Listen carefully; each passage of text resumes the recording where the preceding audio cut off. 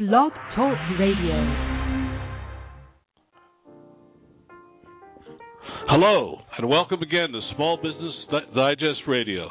My name is Donald Mazzella, and I am Editorial Director of Small Business Digest. We come to you through three media channels, here at Blog Talk Radio, through our online newsletters, and via our magazine.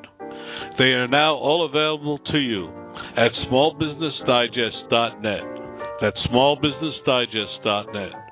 Each month, we touch more than 1 million small business leaders just like you through our various channels. Each hour here at Small Business Digest Radio, we hope to bring you information, strategies, and suggestions to help small business managers increase profits, add sales, better manage cash flow, improve employee management, and streamline operations.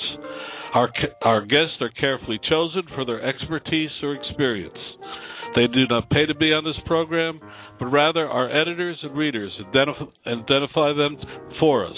If you have any suggestions or particular topics you want us to cover, please email us at info@smallbusinessdigest.net.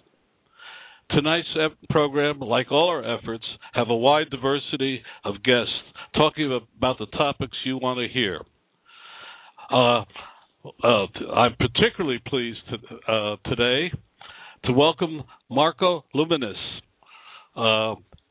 As he says, he is an American businessman, investor, television personality, and philanthropist. He serves as chairman and CEO of Camping World and Good Sam Enterprises, and stars at CNBC's primetime reality show, The Profit, which I heartily recommend to you because it is a terrific show. Marcus, welcome to the program. Thanks for having me on. It's a great program, and all the things that you do to help small businesses really makes a difference, and I hope people appreciate it as much as I do. Well, I've been watching your show, and I just find it fascinating. But before we get into it, we always ask our guests to tell the audience a little bit about themselves. Marcus, you have a terrific story, so just tell us a little bit. So real quick, the Cliff Notes version of it is that I was living in an orphanage in Beirut, Lebanon at 9 months old, and blessed to be adopted by an American family here in the United States. True American dream. And being an entrepreneur is kind of what I did early on. At the age of 12, I started my first lawn business.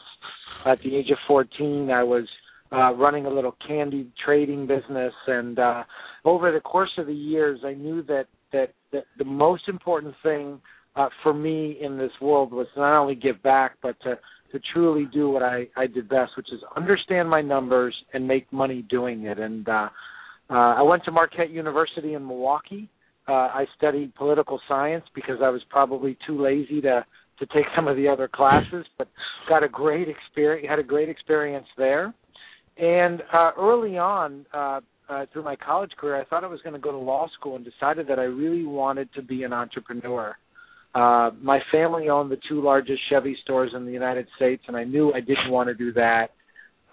So I decided instead to go run for office, believe it or not. And at the age of 21, I ran for the House of Representatives in South Florida. I got the Democratic nomination, went all the way to the general election and lost. My territory was Miami Beach, the homestead, and I think losing was the best thing because it was the first lesson for me in business. That you're not always going to get a good deal, and that you're going to lose, and you're going to make mistakes, and often in life, and I give this advice to small businesses around the country, you're going to take chances in life. You're going to invest everything you have, mortgage your home, your credit cards, do all these things, and if you're disciplined and you're committed, in the end, things will work out, but along the way, it's going to get a little bumpy. And over the course of my times, I made a lot of mistakes and learned from them. Well, what do you consider the mistake you learned the most from? Yeah, I think the mistake I learned the most from is I experienced success pretty early on. I'm 39 years old today, and in my 20s, I was, experiencing good success. And I would say that what happened to me is what happens to a lot of young people who experience success, whether it's professional athletes or singers or actors. They get a little bit of money and they get sloppy with it, and they overspend and they do things that they really shouldn't. And it really was an eye-opening thing to kind of recognize that early on. But I would say that that's my single biggest self-criticism, is not being more respectful of money in the early stages of my success. It's interesting. I've always held with the idea that the Lord will provide, but the cash discipline is one I had to learn.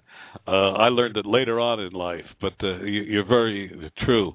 Well, tell us a little bit about putting Camping World together. I found reading about that interesting. Mm-hmm. So, one of my first job that I ever had was at a company called AutoNation. It was an auto consolidator. I was one of the original people there. And about 4 years into it, I got a call from a family friend of mine, Lee Iacocca, who said, look, if you want to really make it in life, in business, and you want to have a legacy, you need to do something that's different. You got to pioneer something. And he suggested that I look at an industry that had really fast-trending demographics in terms of the baby boomers. It was a product that the American consumer loves. I mean, who doesn't love hot dogs, camping, and all the things that go along with it? So in 2001, I decided to put together a RV consolidation. I went around the country. I used up every penny that I had and every bank that I could build a relationship with, and I started buying up independent RV dealerships around the country. In 2005, I merged it with a company called Camping World, which at the time was a very small business, $150 million business, and only had 30 stores. Today it has 100 stores. I have 6,000 employees. My business does about $3 billion in business, and I make up about 24% of the entire RV marketplace. And, it truly is a great success rate, but I have to tell you, what's more relevant than that is 2008 and 2009. And for everybody that listens to your great program or reads, all your stuff, 2008 and 2009 for all of us were some of the darkest times in this country. And I'm sure that you, me, and everybody else thought they were going to lose everything. And it was really that perseverance, that discipline, that structure, all those things that got me through to the other side, and probably got a lot of your listeners through to the other side, that will prove in the long term who's going to be successful and who's not. It's those disciplines that I find in making the television show that you'll see the difference between people that respect things and people that don't, and it's interesting. Well, one of the things that we've seen in recent months is the fact that a lot of smaller companies have now really cut to the bone and are really waiting for the turnaround. How do you feel about that, and what do you suggest they do? Can you repeat that? I missed the first part of it.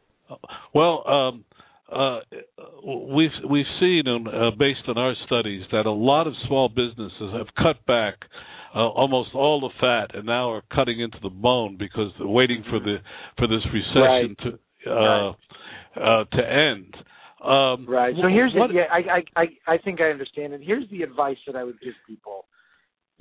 It's very difficult to cut your way to a profit. In fact, it's impossible to cut your way to a profit. And there is a balance between wasteful spending in your company, too many layers of management, not being disciplined with your cash. There's a balance between that and going so deep that your business becomes paralyzed. And you need to invest in marketing. You need to have a sales training program, whether you sell a product or a service. And you need to have an infrastructure that properly records your revenue, properly accounts for your cash, and properly disciplines you on forecasting for tomorrow. And when you cut too deep, the first thing to get cut is training, and then the next thing to get cut is advertising. And then you start cutting into things where the proprietor starts to do a lot of those functions him or herself. They're not qualified to do them. They're just not qualified. And on Tuesday, you miss something. On Wednesday, you miss something else. On Friday, you cut a corner. And then you know what happens the next week? You got a product that basically looks unfinished. That's very sound advice. Oh, how do you see the immediate future and the far future in terms of small businesses? Do you see a positive outlook in the environment? What do you tell people when they ask you that? When they ask you that question. You know, the future of small business is going to depend on a couple of factors, and I think that the government plays a pretty big role in that, and how the SBA and small businesses interact together. One of the things that I would strongly encourage our community, our society, our government to do is to really re-engage with the SBA and to really surround the SBA with business professionals who can give good advice, who can structure loans for people that are disciplined.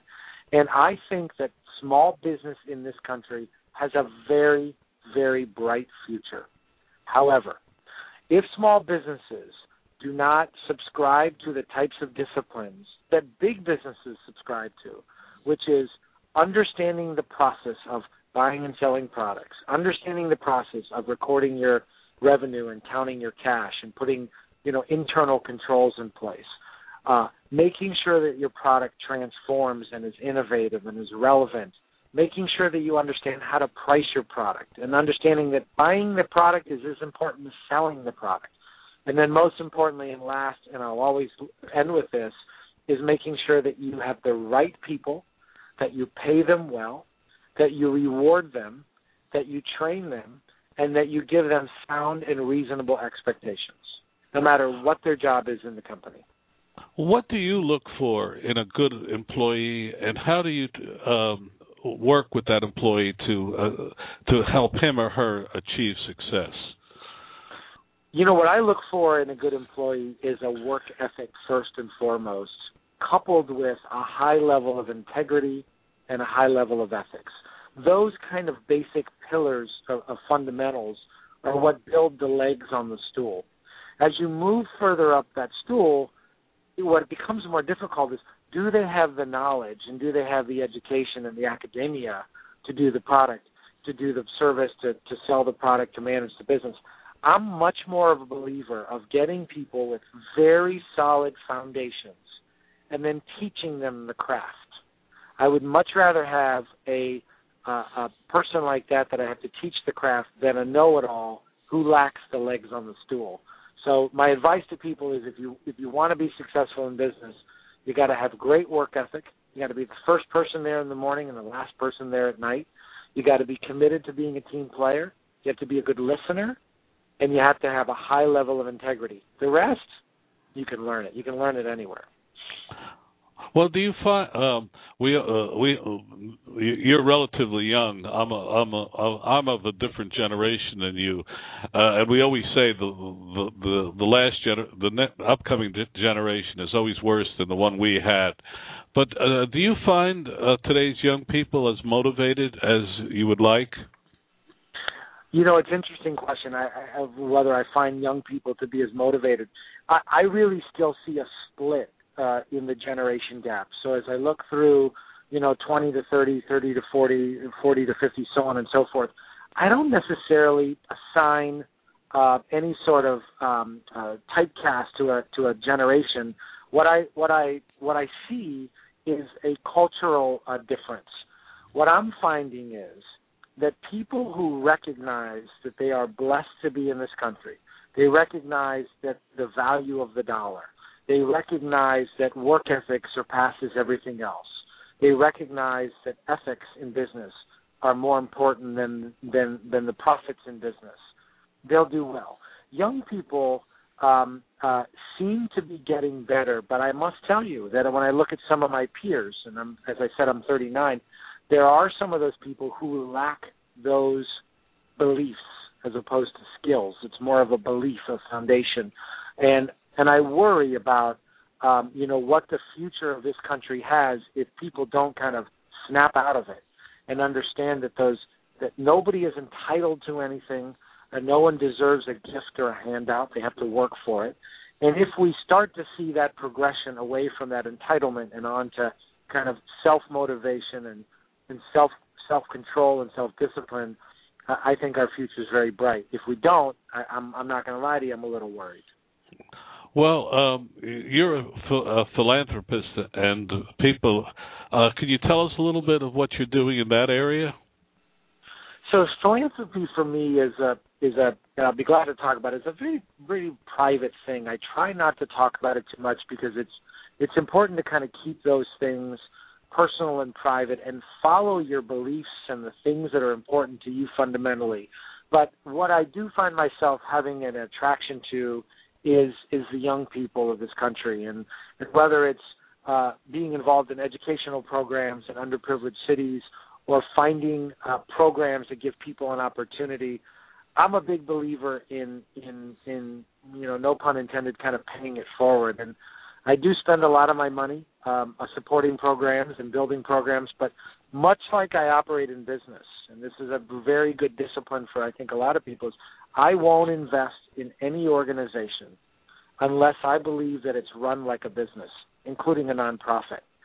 So I did an episode of Secret Millionaire a couple of years ago, and what I liked about one of the companies is their focus on running it like a small business, and what percentage of their expenses what percentage of the money they raised went out the door with expenses, and how they manage things. And I think giving money away in this country is something that everybody needs to do. But as you would imagine, charity starts at home. So I work hard to support things in my local community, in my state, and then I really do use the borders of this country as kind of a wall for me. I tend to not give outside the country, even though I am an immigrant, because I feel like I'm blessed. This country gave me the opportunity to be successful. This is where I owe my gratitude and my money.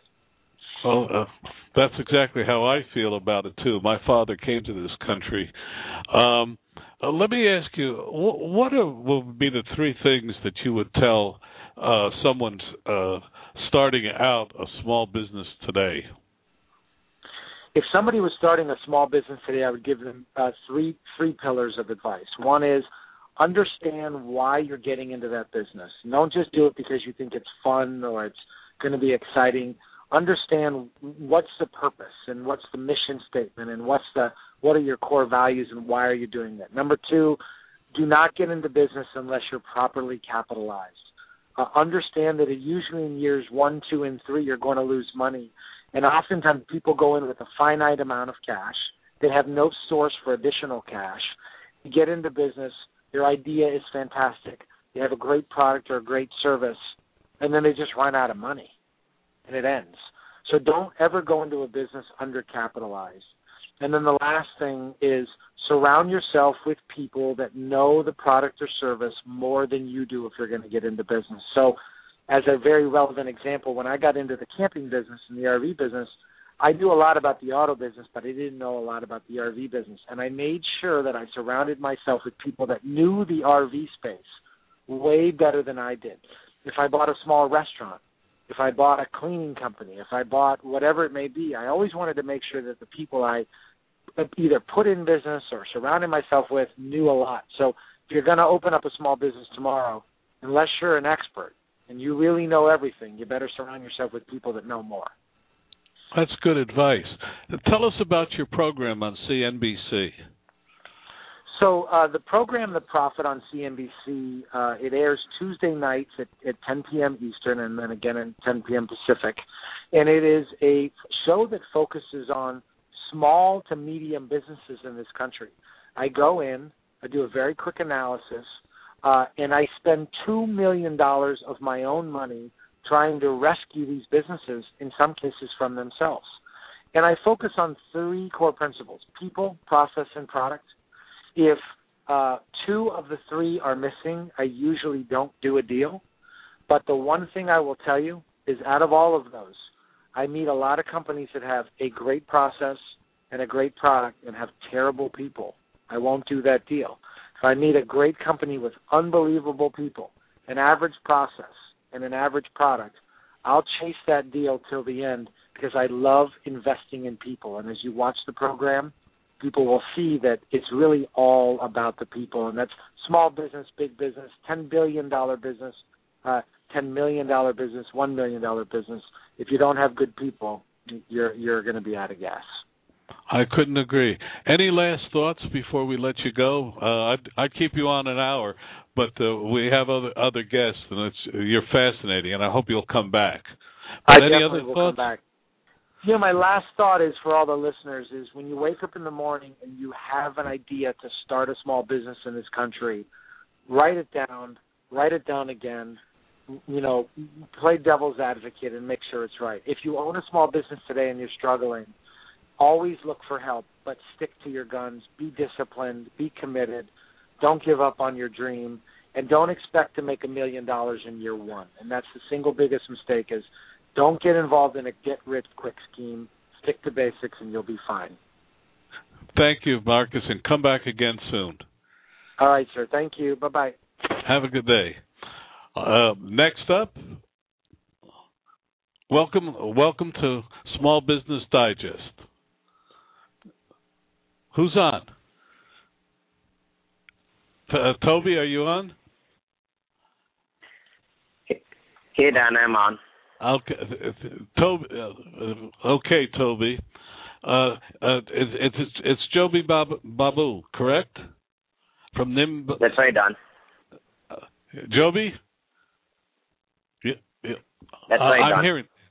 Okay, we hear you. We're going to talk about creating buzz, but first, tell us a little bit about yourself. Sure, Don. So, myself, Joby Babu. I'm the Chief Operating Officer of Nimbuzz, one of the biggest global messaging and communication platform around the world. Which is a platform with around 165 million users around the world, though. I started as a normal telecom engineer back down there in New Jersey in 2001 when, the economy was going through some rough times. But, everything worked out pretty good and opportunities were just racking up in line, and worked with Motorola mobile devices for a good 8 years till like 2007, and had been working with them in multiple geographies in New Jersey, then back down to their corporate office in Schaumburg, Illinois. 8 years of work basically made me kind of rethink about the kind of companies that I want to work for and stuff, because it's a huge company. Work was great, but I was in a spot where I was not an impactful player inside the company. So that's when I decided to venture out of the United States. Basically started with the option of doing an MBA outside the United States. I went down to Oxford University in UK, finished an MBA. So this aspiration of trying out some of the emerging markets came up, and a person of Indian origin, I was an immigrant in the U.S. I kind of grew up in India for a good part of my childhood before I moved down to States. So I decided to give it a try in the market that I was comfortable with, and that was India. That's when kind of bumped into a European company, a company of Dutch origin, which was doing pretty well in this space, or rather, which was doing pretty okay in this space, in the space of instant messaging, especially in mobile instant messaging. And that's where I started my aspirational mobile internet life back in 2009, and ever since been with Nimbuzz BV, and we've been doing extremely well over the last 3 to 4 years, doing a lot of good stuff around the world. So that's pretty much about it. And Nimbuzz BV has become pretty much one of the top 4 players in the entire domain of internet messaging, which is the new hot mobile internet domain, I would say the Facebooks or the social networks of late 2000s. So we're glad to be in this area. A lot of exciting things happening around, and extremely happy to lead the operations of this venture, which is extremely successful in a lot of developing countries. And, we do pretty okay in the developed part of the world too, but developing countries have been exceptionally good for us. So good to be part of this new hot instant messaging domain. Well, tell us about Nimbuzz. Sure. So Nimbuzz is a mobile instant messaging, calling, and a broader communications platform. This company actually formed in 2006 back in the town of Rotterdam, the city of Rotterdam in Netherlands. If you ask me, it was a little ahead of time back in 2006-07 because smartphones, as you know, with the evolution of the smartphone ecosystem in the handset ecosystem, everything started kind of changing. If you remember the days in 2005-06, right, there were not too many people who were up there. So, with the evolution of the smartphone ecosystem, Nimbuzz kind of started getting into this entire mobile instant messaging platform. Now we are a global company with around 165 million users around the world. The product is mostly about facilitating one-to-one, one-to-many, and one-to-even anonymous unknown chatting. So this is what the platform is about, and we facilitate calling on the platform.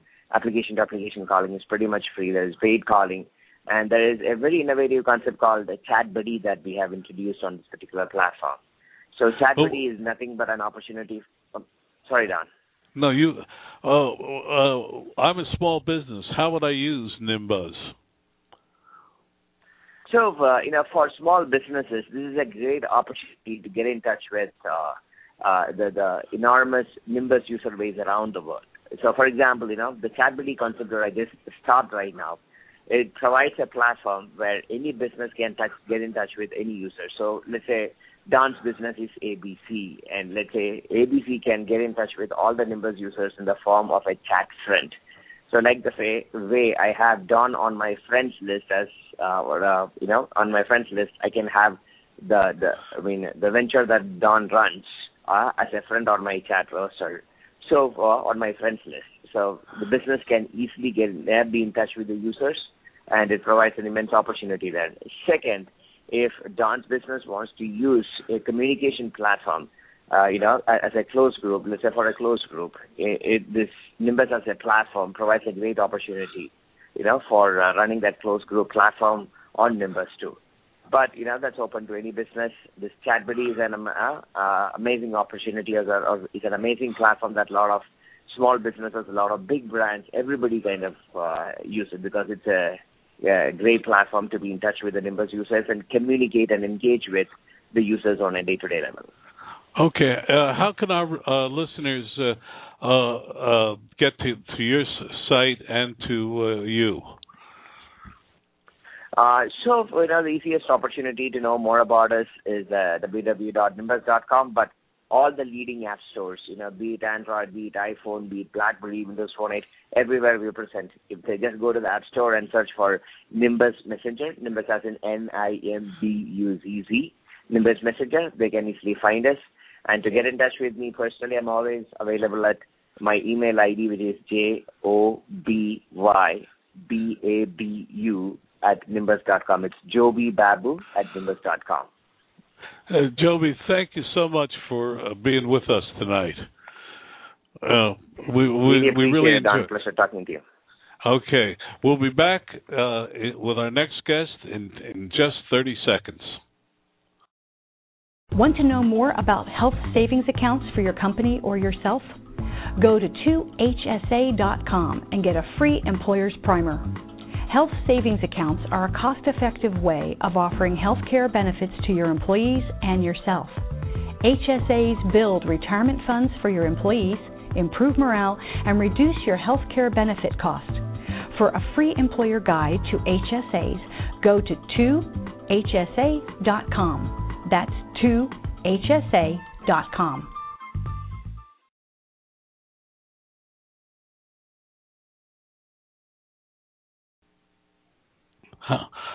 Hi, welcome back to Small Business Digest. We have an exciting program with a whole lot of guests. So our next guest is ShipStation Robert Gilbreath. Robert, welcome to the show. Hey, thanks for having me, Don. We always start by asking our guests briefly a little bit of their background, about their personal background. Yeah, my personal background is I grew up with parents that always had small businesses, and firsthand experienced the highs and lows of what that means to folks, and it was part of that small business experience that has pushed me to where I am today with ShipStation. Literally in a company helping small businesses optimize their online retail experiences for their customers, and it's something that I struggled with my dad back in the early days of eBay, as we tried to use that tool early on to liquidate merchandise and sell goods. So I kind of come full circle dozens of years later, and now I'm helping other small businesses, basically helping the later versions of what I was years ago.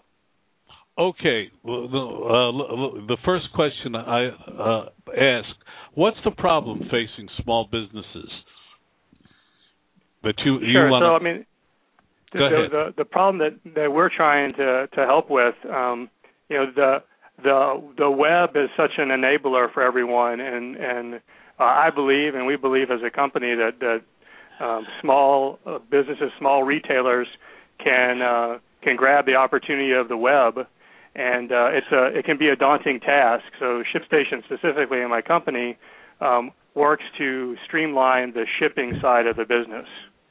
So that's the aches and pains that we aim to solve for folks. Well, how do you solve it? So what happens now, Don, is someone has a product, maybe a group of products that they're selling online, and it's fairly, and I say this a little tongue-in-cheek, it's fairly easy to get your products online. There's companies out there that will help you build websites and help you build a site with a shopping cart. What happens is, if you're successful, it's pretty hard to navigate the path between your shopping cart or eBay or Amazon and picking the right carrier, the right shipping provider, and getting the best deal. So ShipStation sits in the middle of that. If you can imagine 3 pods, one being where you're selling, one being how you're shipping, and we sit in and we totally simplify that interchange between the places where you sell and then processing those orders and allowing you to have the best rates and the best end experience for your customers. So, in other words, you that shipping and handling that we always see at the end of the price, you're there to make sure that a small business makes money, doesn't lose money in the shipping and the handling. That's a big part of it, right? And then the small business has to decide, and we help people with this problem every day, is when they're competing against the likes of Amazon and other big retailers, they have to concern themselves with things like free shipping. Can they afford to give free shipping? Or in some cases, can they afford not to give free shipping? And so with a tool like ours that really exposes all the pieces of their shipping process, they can understand how much margin they might have to work with and can decide whether or not they can do those kind of free shipping promotions. Well, it's very interesting that you say that because I just ran into a situation talking to a small business that had just that problem last Friday, trying to figure out they had a lot of they had sold a lot of product, but they were having difficulty getting it out. You don't warehouse it; you just help them get it out cheap at less cost. Yeah, so we're a software as a service. We're web-based. There's no software to download. No one's tied down to one individual machine. They log in. Our customers log into an account, and that's right. We don't warehouse it. We do facilitate those relationships if they want to. If they want to use Amazon's Fulfilled by Amazon service, we help facilitate that relationship. There are other third-party fulfillers that do warehousing services, but no, we don't personally handle any product.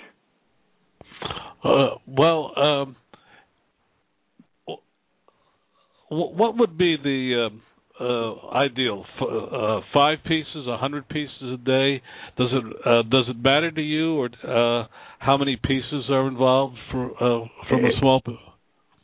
No, it doesn't really matter, and kind of the beauty of how our model is set up, the fees for our services range from as low as $25 a month all the way up into negotiated rates because of maybe very sophisticated enterprise relationships that we're establishing. So it doesn't really matter. I mean, the customer needs to be able to justify at least that $25 extra a month expense, which if they're running most of their business correctly and they've got a good volume, that's an easy amount to justify in the shipping software world. And with the kind of results that we see where a small and medium business will experience 40 to 50% efficiencies as far as timing and the time it takes them to process orders. We have customers doing as many as 10,000 orders a day and using our service for that. So as part of the reason it drove me over to this company from where I was previously was the fact that sort of what I mentioned earlier is that we're helping the very small, the medium-sized guys with hopes that they become bigger because that's the tool that we've built. It doesn't matter if they're doing 10 a day and they only have an eBay store. We want them to grow. We all grow together in that situation. Well, what do you see as the most common problems facing small business in fulfilling orders?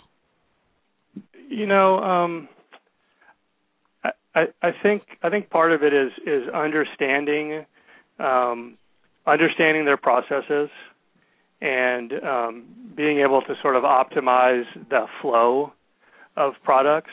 Maybe initially it's not that hard if there's a smaller number of my dad and I were selling on eBay, now it seems like, I guess it's almost 20 years ago, we were selling a few things a day. There was no need for any kind of process around that. It was reading some emails and printing labels, no big deal, going down to the post office. But as that volume grows for someone, it's not possible to click links and print and tape and do those things. You have to have some type of help to automate those things and to make them more efficient. And that's where we come in. Okay. If people wanted to learn more about ShipStation, ShipStation.com, www.shipstation.com. There's tons of content there. We pride ourselves in level of support that we give our customers. So we don't outsource anything. We're a bootstrapped startup out of Austin, Texas, and you talk to a human when you need help, and you get responses to your emails and your support tickets, and that's how we've grown the business, and we'll keep doing that. But yeah, ShipStation.com. We give a 30-day free trial, no credit card needed. Literally, you can just go to the site, a few pieces of information to get started, and you're able to get into our application and start shipping labels even during your free trial. So seems like a good way for folks to check it out. If they wanted to talk to you, do you have an email they could have? Yeah, super simple. I'm just Robert at ShipStation.com, just ROBERT at ShipStation.com, and I feel like I'm on email more than the phone. So if anybody has any questions, and I've been in the e-commerce space for a long time. Like I said, growing some pretty small businesses to pretty large size. So the questions via email don't have to be ShipStation related. Any small business or e-commerce related questions are welcome. Well, we want you to come back, Robert, and a little bit later in the year, we want to talk about the Christmas rush. A fun time for all of us. All right. Sounds good, Don. We'll be back with two more exciting guests after this commercial.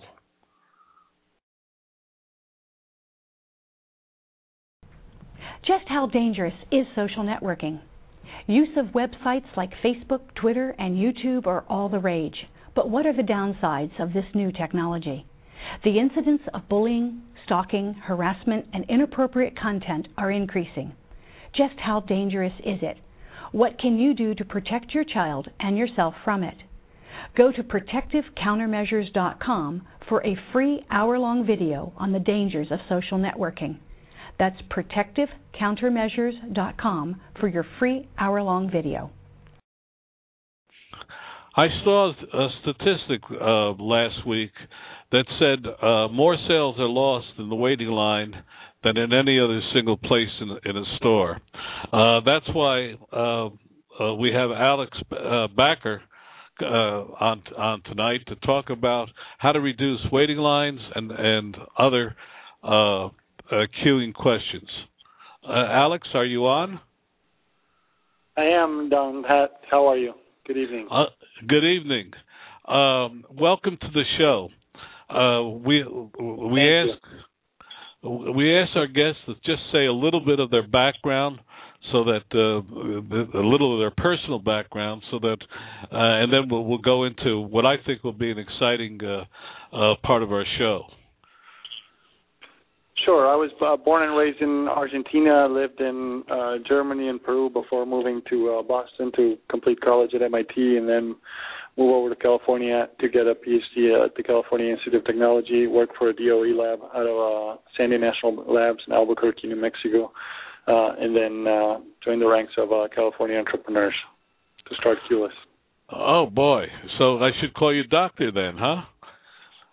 That's right. It's interesting. In the background, they didn't say that. I'm always appreciative when doctors don't emphasize that you have to say it, but it's nice to hear.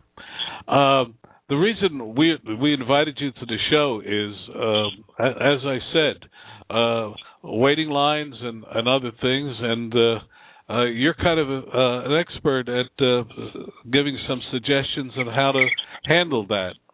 So my first question is, how do you reduce waiting time on lines? Well, we let people join a mobile or virtual line from their phone or any computer, and then wait wherever they want to wait and get notified on their phone by calls or text messages when their turn approaches. We also let people make an appointment or a reservation online directly.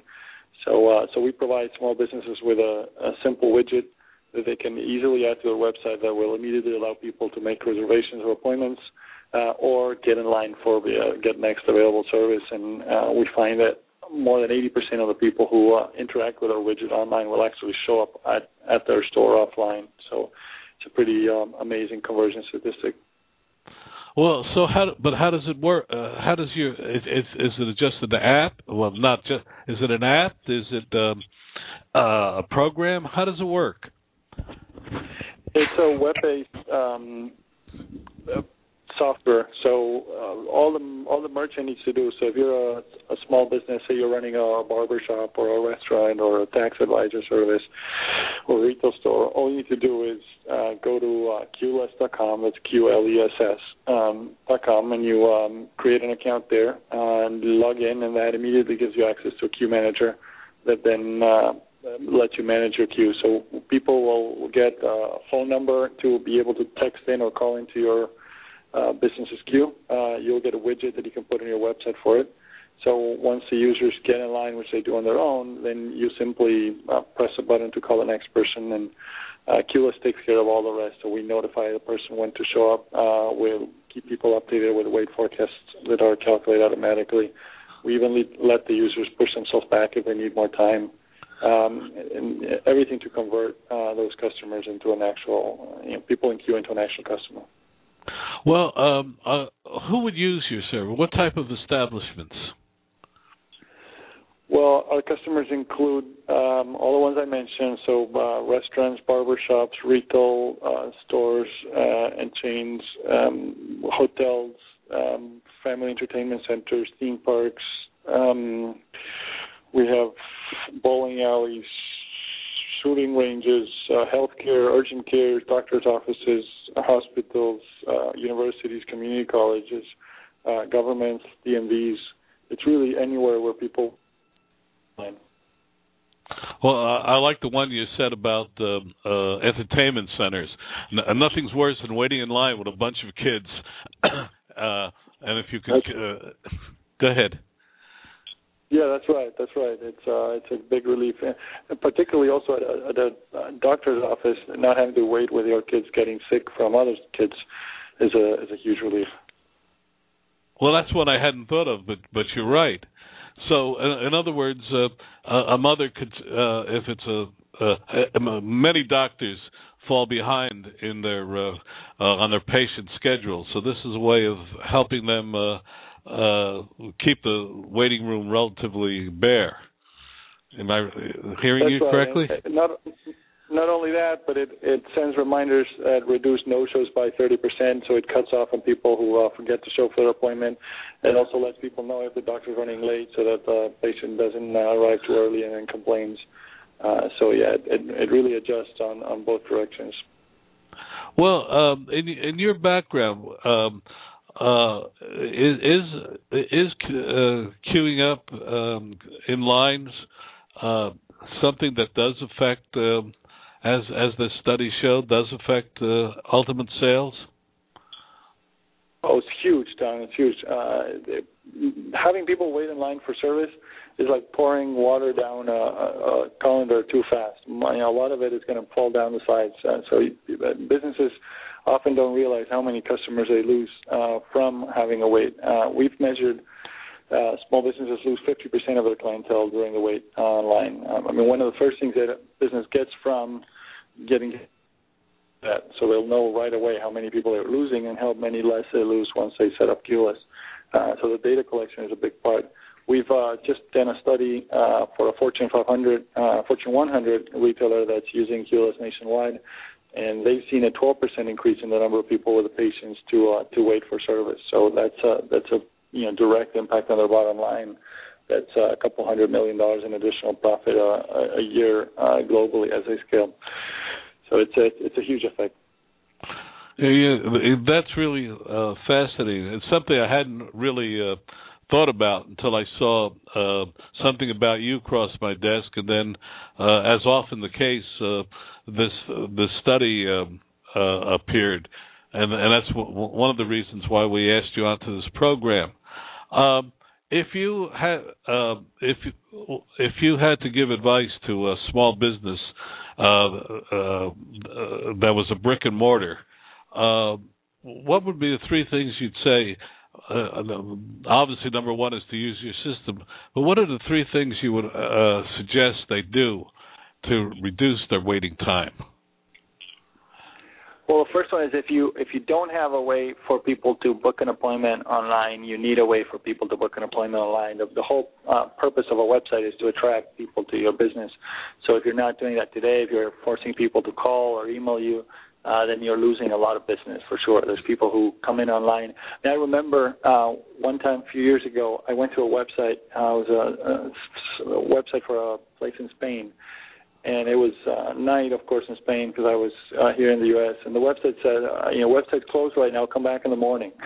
It's like they had really missed the whole purpose of the web. It's just to work on your customers' time, right? And so you need to have a way for customers when they're, at 3 a.m. in their pajamas and they're ready to go. You want to give them the opportunity to book an appointment right there. So that's number one.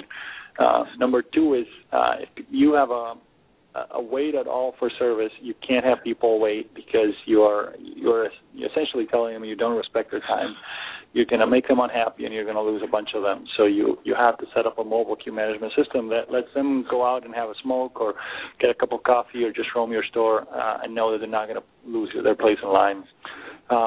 And number three is if you have people who are calling in and waiting to talk to anybody, whether it's for support or sales, and they ever have to wait on hold, then it's a way that you're losing a lot of people to, and it's nothing more annoying than waiting on hold. So you need to set up a system that allows them to hang up and get a call back when their turn arrives. In fact, you almost lost me on this show for having to wait on hold. So, and all of those three services are available by calling in or just going to QLESS.com. Again, that's QLESS.com. You can be up and running in a matter of hours. Say that again because I talked over you. Say your site again. Yeah, it's QLESS.com. That's QLESS.com. You can always find it as waitinginlinesucks.com too. Well, actually, you're absolutely right. In fact, I intend to use the service myself for exactly what you just said. we have our guests calling in, and I think we're definitely going to do this queuing program with you. So you've got a new customer today. Great. Welcome aboard. All right. Thank you for being with us today. Our last guest is going to really put us on a high note. So after this commercial, we'll be back with our final guest. And thank you again, Alex, for coming on board. Want to know more about health savings accounts for your company or yourself? Go to 2hsa.com and get a free employer's primer. Health savings accounts are a cost-effective way of offering health care benefits to your employees and yourself. HSAs build retirement funds for your employees, improve morale, and reduce your health care benefit cost. For a free employer guide to HSAs, go to 2hsa.com. That's 2hsa.com.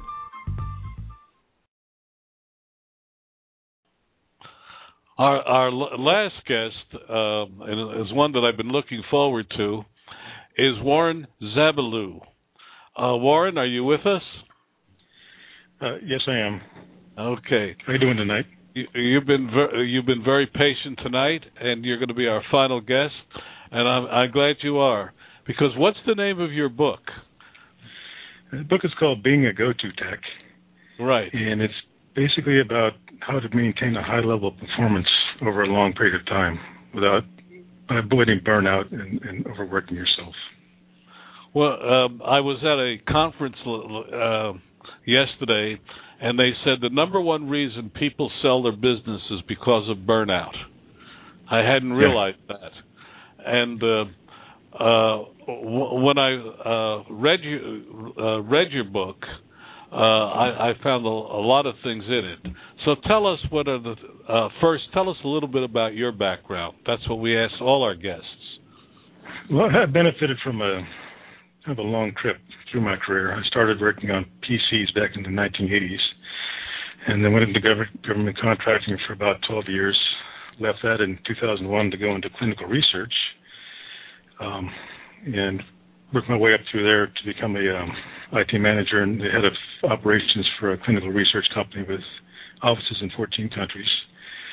Along the way, it's quite an interesting trip. I experienced a lot of different management styles, a lot of different company sizes, companies as small as 4 people back in 1982 to companies as large as several thousand. The last thing we did in clinical research, it's a very topsy-turvy business, so I'm always amazed by how much change there is in a short period of time. I worked in the same office for 12 years and worked for 5 different companies. And each iteration was a new company, new challenges, bigger than before. In July of 2011, we brought 4 companies together total, one from Switzerland, one from Germany, one from the UK, and one from the US. And you see these things happening all the time, and each time this happens, it's exciting and frightening at the same time, because you've got this challenge to bring all these different cultures together, all these different systems together. Everything you just finished building needs to be torn down and started again in a brand new way, in a brand new light, with a brand new return on investment considerations, foreign currencies, all those things. And so I started taking notes about how to do this without working myself to death. And that's what generated this book, which came out last year. Okay, so how do you become a go-to tech? Well, the first thing you do is prepare to be interrupted all the time. Anything you do when you're running a project or you're running a business, stress is a big deal. And you manage your stress by managing your efficiency. The more you can do things well and do them continually well and do them with a great deal of efficiency during the daytime, the less stuff you take home with you at night. The one thing you have to keep in mind is that it's never going to be the way you plan when you start your day. You're never going to get those things done you thought about when you're driving into work. You're going to sit down at your desk and start to work on those things, and someone's going to walk in the door and your morning changes. So the first thing the book talks about is how to deal with that, how to multitask multiple tasks, and how to do things that are maybe non-linear fashion. It would be a task, step 1 from task A and step 2 from task C and step 4 from task B and jumping back and forth. I think anybody who's had a desk that looks like a paper factory has an idea of how that feels. And flexibility is important. It's probably the most important thing you can do. If you go in with a very static approach to what you want to do every day, it's going to be a fight, an uphill battle, and it's going to be one that you'll lose eventually over time. Well, I don't know about you, but every morning I make a list, and every evening I'm disappointed that I haven't gotten through half the list. How do you address that? Well, the book talks about making a list. That's important because you lose track of things very quickly. The way I found it works best is to stop what you're doing and jump to the task that interrupts you. It sounds like it's counterproductive, but it really isn't. Don't put anything aside. Focus on what you want to do, but the moment something else hits your plate, get that off your plate as fast as you can so you can get back to the original task. And that's going to continue throughout the day, and you may find yourself doing 3 or 4 things at once. You also need to learn how to delegate and communicate. In the IT world, the customer is the end user. And you write your service level agreements for the end user, the people on the floor using the computers. So what you want to do is maybe be preemptive in the way you approach your job and try to design things around you that will help you be more efficient from the beginning so you don't have these interruptions as often. It's a bad situation when someone gets behind and they're putting out the brush fires and they're running from place to place and they can't seem to get ahead of the game. A lot of that has to do with bad preparation. And listening to others is very important, but you need to listen to them with a certain amount of nuance. You need to understand where their opinions are coming from and understand how relevant those opinions are to what you're doing, and understand your opinions. That's probably the most important thing, and understand your own skills and have a belief in what you can bring to the equation as well, so that people don't push you off track and you don't find yourself being redirected by the end of the day, doing something slightly different than what you intended in the morning, which is the same as not doing it at all. Well, why did you name it the Go-To Tech? Would that not apply to just about anybody? What your principles are? Yeah, I was actually writing it. You asked one of your callers earlier about the young people. And being a crusty old tech, I was getting a bit disillusioned with some of the lack of what we call pride of ownership, meaning taking ownership in everything you do every day, that I was seeing with some of the younger guys. So this is actually written in the vein of a drill sergeant talking to the recruits. And so I was trying to encourage guys in IT to be a little bit more responsive to their daily chores and understand just how much they can impact things. Well, our audience is made up primarily of small business leaders.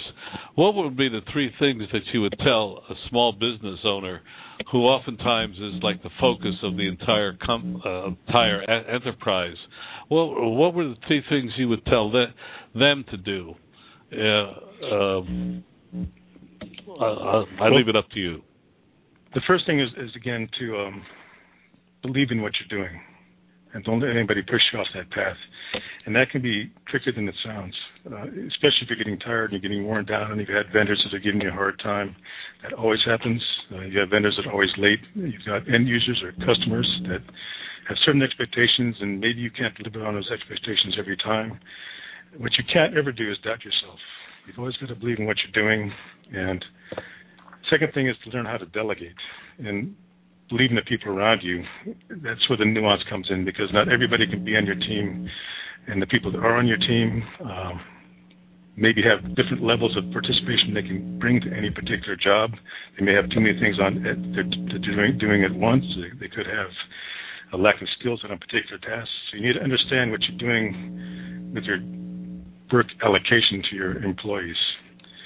And the last thing is just the pride of ownership, to maintain something that's going to be a lasting legacy of what you do, but do it in a manner that doesn't burn you out. That means know when to call it quits at the end of the day. Try to design your battles that you fight every morning so they're winnable more often than not. There'll be days when you have just a bad day, but there'll be days when you feel great when you go home. And the worst thing you want to do is not be able to sleep at night. That's the worst sign that you can possibly have of bad management, is you being awake at night about what you had to do the next day or what happened the day before. And that's probably the bottom line. You can't let stress get to you. You've got to find ways to work more efficiently, work with better communications, work with better understanding of the people around you, a better understanding of what you bring to the job, and how you can manage the whole situation to make this as pleasant an experience as possible, and not just profitable, but enjoyable. The name of your book again, and how can our listeners find it? Well, it's called Being a Go-To Tech. It's published by Universal Publishers, and it's available on Amazon.com and BarnesandNoble.com. Well, thank you. I think we've ended the program on a positive note, and I thank you for your patience in waiting and being with us. You're welcome. Have a nice day. You too. My name is Donald Mazzella. This is Small Business Digest, where we offer actionable advice to our audience. Our guests do not pay to join us, but rather demonstrate their capability for helping our audience add profits and just generally run their business better. Thank you for listening, and we'll be here again next week with other experts to talk about ways to improve your profit picture. We're here every week at Blog Talk Radio /Small Business Digest. You can learn more about us at smallbusinessdigest.net. Next week, we're going to be at the Cloud for SMB Expo. We're going to be broadcasting Tuesday, Wednesday, and Thursday. We're going to have a lot of guests talking about the cloud and how it's helping small businesses increase profits. We'll hope you'll join us 1, 2, or 3 days. We'll be back to our regular schedule 2 weeks from today on September 4th with a lineup that I think you'll really enjoy. We remind you that besides our radio efforts, Small Business Digest comes to you via the web at smallbusinessdigest.net and in our magazine, Small Business Digest. For a print copy or an online copy or to sign up, go to smallbusinessdigest.net. This is Don Mazzella, and I thank you for joining us today.